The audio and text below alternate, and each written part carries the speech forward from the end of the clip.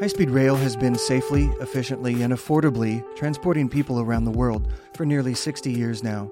But until recently, it's never been able to move forward in America. High-speed rail systems are now underway in California and in Texas. And with a new progressive administration in Washington, D.C., is it time for bullet trains in America? My guest today, Brad Perkins, has been working to save the dream of high-speed rail on the tracks in the Pacific Northwest. On this episode of Times Like Now. Hello, Brad Perkins. Thank you for joining me today. You're welcome. Glad to be here. So you've been involved with high-speed rail out of Portland, Oregon, working on this from your side of things for almost 15 years. Is that about right? Yeah. Now, yeah, that's right. Explain to me and to everyone the definition, what makes high-speed rail a high-speed rail. Well, first of all, I'm probably best just to talk about the Federal Highway Administration, what their interpretation of high-speed rail is here in America. And essentially, it's any train that goes 110 miles per hour or greater. And right now, the maximum that any train can go on the system that's run by the freight companies, there are about five of them, is 79 miles an hour. So there's a big difference between the two. Okay. That clarifies things. Now, high-speed rail has been a wonderful way of transportation around the world for 60 years or more. There's Europe, all over Europe, and Belgium and France and Italy and Spain. Spain just has announced a new line going from Madrid to Barcelona, I read about. Why the lack of high-speed rail in the United States? That's a good question. A lot of people have different answers for that, but mine basically is that the oil companies and the car companies have dominated our lives ever since I was born, which was close to 70 years ago. We were born with it, and we have stuck with it. And a lot of people feel very comfortable with it, even to this day. But if you calculate the number of hours sitting on the freeway waiting to get through the congestion, people are starting to take a different approach and think that there's maybe a better way of getting around that's much faster, reliable, and frequent, especially reliable, so that they can get to their son's or daughter's ball game in time. And all that they have to deal with then would be the last mile or a couple miles to their destination from the stop that we hope to create with our system, which will not just be for inner city, but also for commuters and lightweight freight. So some of the history of the Pacific Northwest Rail Corridor, explain to me. This is running from Vancouver, British Columbia to approximately Eugene, That's Oregon. right. Is that designated? That's the designated Pacific Northwest Rail Corridor. This was designated by the Fed government in the 90s. It's a 460-mile corridor that they felt was within the top 10 corridors throughout the United States. And recently, the United States High-Speed Rail Association has rated our corridor in the Northwest to be number 4 on the priority list. Okay, so the train is possibly coming out of the station very nice and slowly, but this has been going on for decades now. There have been surveys and environmental impact surveys and for decades. And I'm guessing it's just millions of dollars have been spent to study this concept. But do you think that's just shuffling it under the rug? Well, let's be clear. There haven't been surveys, so to speak. I think of, getting, civil engineer out there and start laying out the corridor, nor have there been very many real surveys of people as to interest in this type of system. We have done a number of studies ourselves. Well, two things are going on. Okay, first, you've got the state of Washington that has recently, in the last 5 years, done about 3 studies totaling about $2.6 million. They have to do with feasibility and governance, how it's going to happen through the government, basically. And then our approach is more of a private-public approach that will be both financed by the public, but in the majority sense by private interests. And we've done, for the past 15 years, our corridor analysis with our engineers, and also done feasibility studies, and also been registered with the Federal Rail Administration as a corridor with a serious approach to where it should be. Right now, we are currently working with a company in Frederick, Maryland, that is specialist in transportation systems and economics, and I've hired them before, but the recent study that's going on right now is our environmental impact statement study. And what that will entail, since you have not heard of us or what's going on at this point, you will be soon, because we have to go out to 17 different communities in the corridor between Wilsonville and Everett, Washington, to get the feedback from the people and see what they think. Now, how is that going to be done? Will that be promoted or advertised, or how is that going to get around? Like mailing, or how are people going to be hearing this? Various different ways. We will be getting it out in the newspapers, radios, and talking about this and inviting people to participate in the latest form of community get-togethers via Zoom or whatever.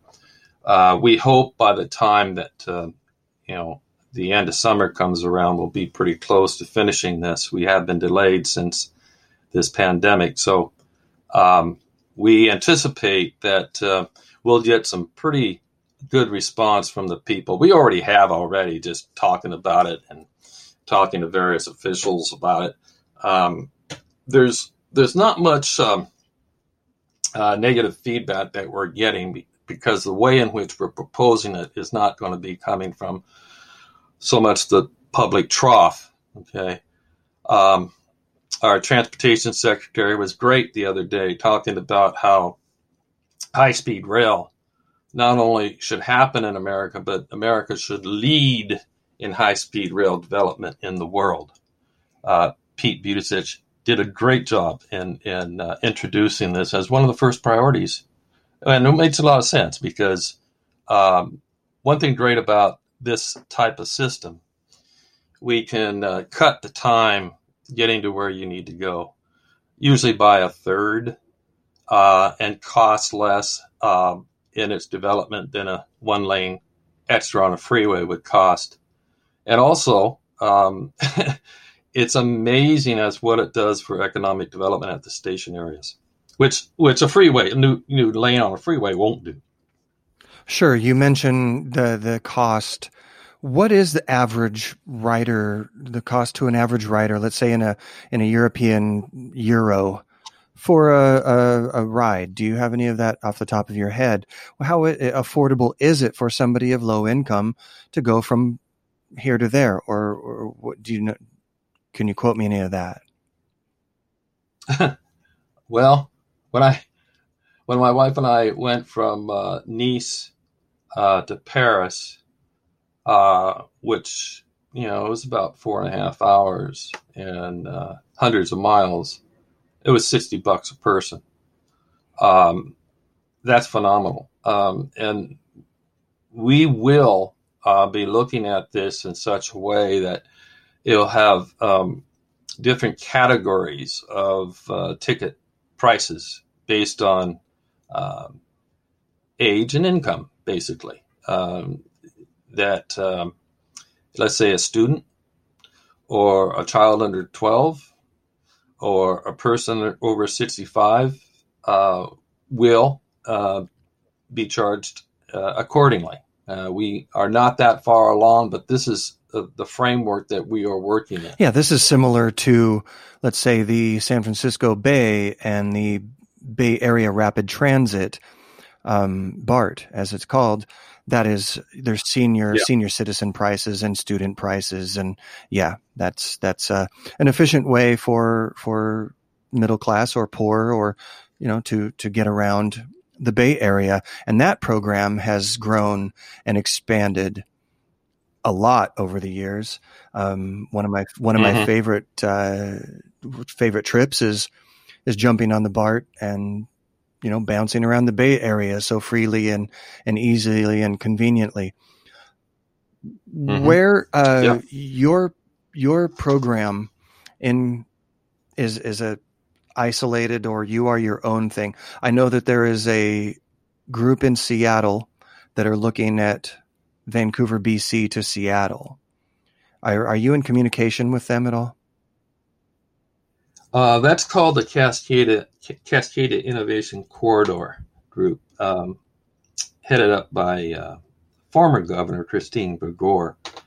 Yeah, I've been up to their conferences. I've participated, and it's great. They got the right idea, because they're combining government with the higher ed institutions up and down the corridor, as well as Microsoft and other industries that would benefit by the transport of people very quickly and frequently and reliably between their destinations. Their biggest benefit would be having people from Vancouver, BC come into Seattle and work, and then go home in the evening, or have a situation where you just work a couple days a week and down in Seattle and spend most of their time back home and doing their work. So there's a big advantage there because of the income differences between the two regions. Okay, so that program is going forward. Are they making progress, or what's the latest with that? I mean, because that may benefit you in the Portland and Oregon to in your corridor. Are they moving forward? Well, here's what's interesting. We're spearheading this much faster than they are.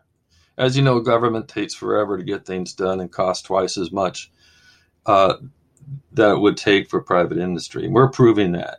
We're doing this in a way in which we spend our time. I'm a real estate broker. Okay, this is not my full-time effort here, but I have been working on it for 15 years, and my engineer, who has been working on this the same amount of time, is going full-time on it. What are some of his qualifications? Who is your engineer? Yeah, Rudy is a retired Swiss engineer. He worked for Custodes, which was an engineering and repair and development company related to smokestacks throughout the United States. And from that experience, he was head troubleshooter, designer, and rebuilder of these towering smokestacks for industry. Rudy has always had a mind for engineering, and I haven't. My mind is mostly in design and real estate development opportunities.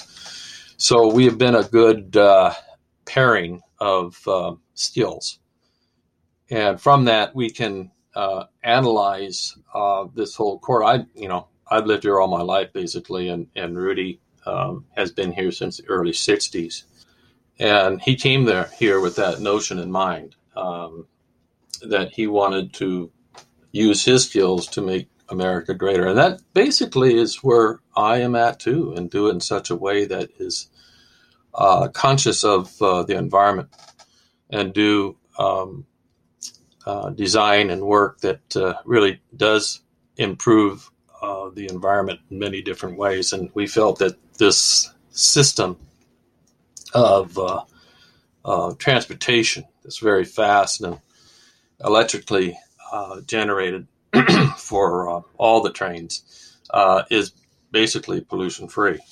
So this program that you're suggesting or that you're putting forward, I guess this is going to be a question that many people are going to ask is, we'll compare it to California. I mean, hopefully you'd learn something and that the state would learn something to not make the mistakes that California has been making. And maybe we borrow more from how Europe has had success with it. How are you going to pay for this? What is your plan? Okay. As I said before, we anticipate using this system, this new corridor. Let's get that straight. It's not going to use the existing rails. It's basically in line with the I-5 corridor, double-tracked, exclusively electrified, no grade crossings. And this system then will act as a way in which we can both move commuters and passengers between cities, commuters to their various suburban homes, but also to distant cities. And then lastly, the movement of lightweight freight between the hours of late night last servicing, let's say at 1 o'clock to 5 o'clock in the morning, or between commuter hours during the day. I can get into that more if you want, but that, with that user, we're talking the big boys here, the UPSs, the Amazons, the FedExes, even Walmart. If we do this right, having transfer points for unloading goods or loading goods onto the train and zip it down along the I-5 corridor and go to other transfer points. So you go from an airport to a transfer point, and then it's distributed to smaller trucks.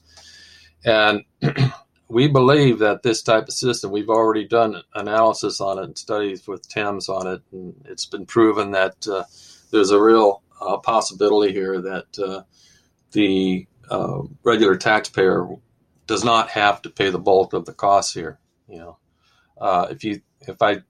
If you allow me, I can go the next step on this. Please do. Basically, it's leasing the tracks rather than buying the tracks. Okay, so if you think in terms of real estate, you go to a bank and borrow money for developing a project and then lease that property out. What we want to do is, ahead of time, have agreements on lease arrangements, or basically get memorandums of understanding on it, and then go to the bank, go to the feds, go to whomever where the money resources are, and get them to pay for it.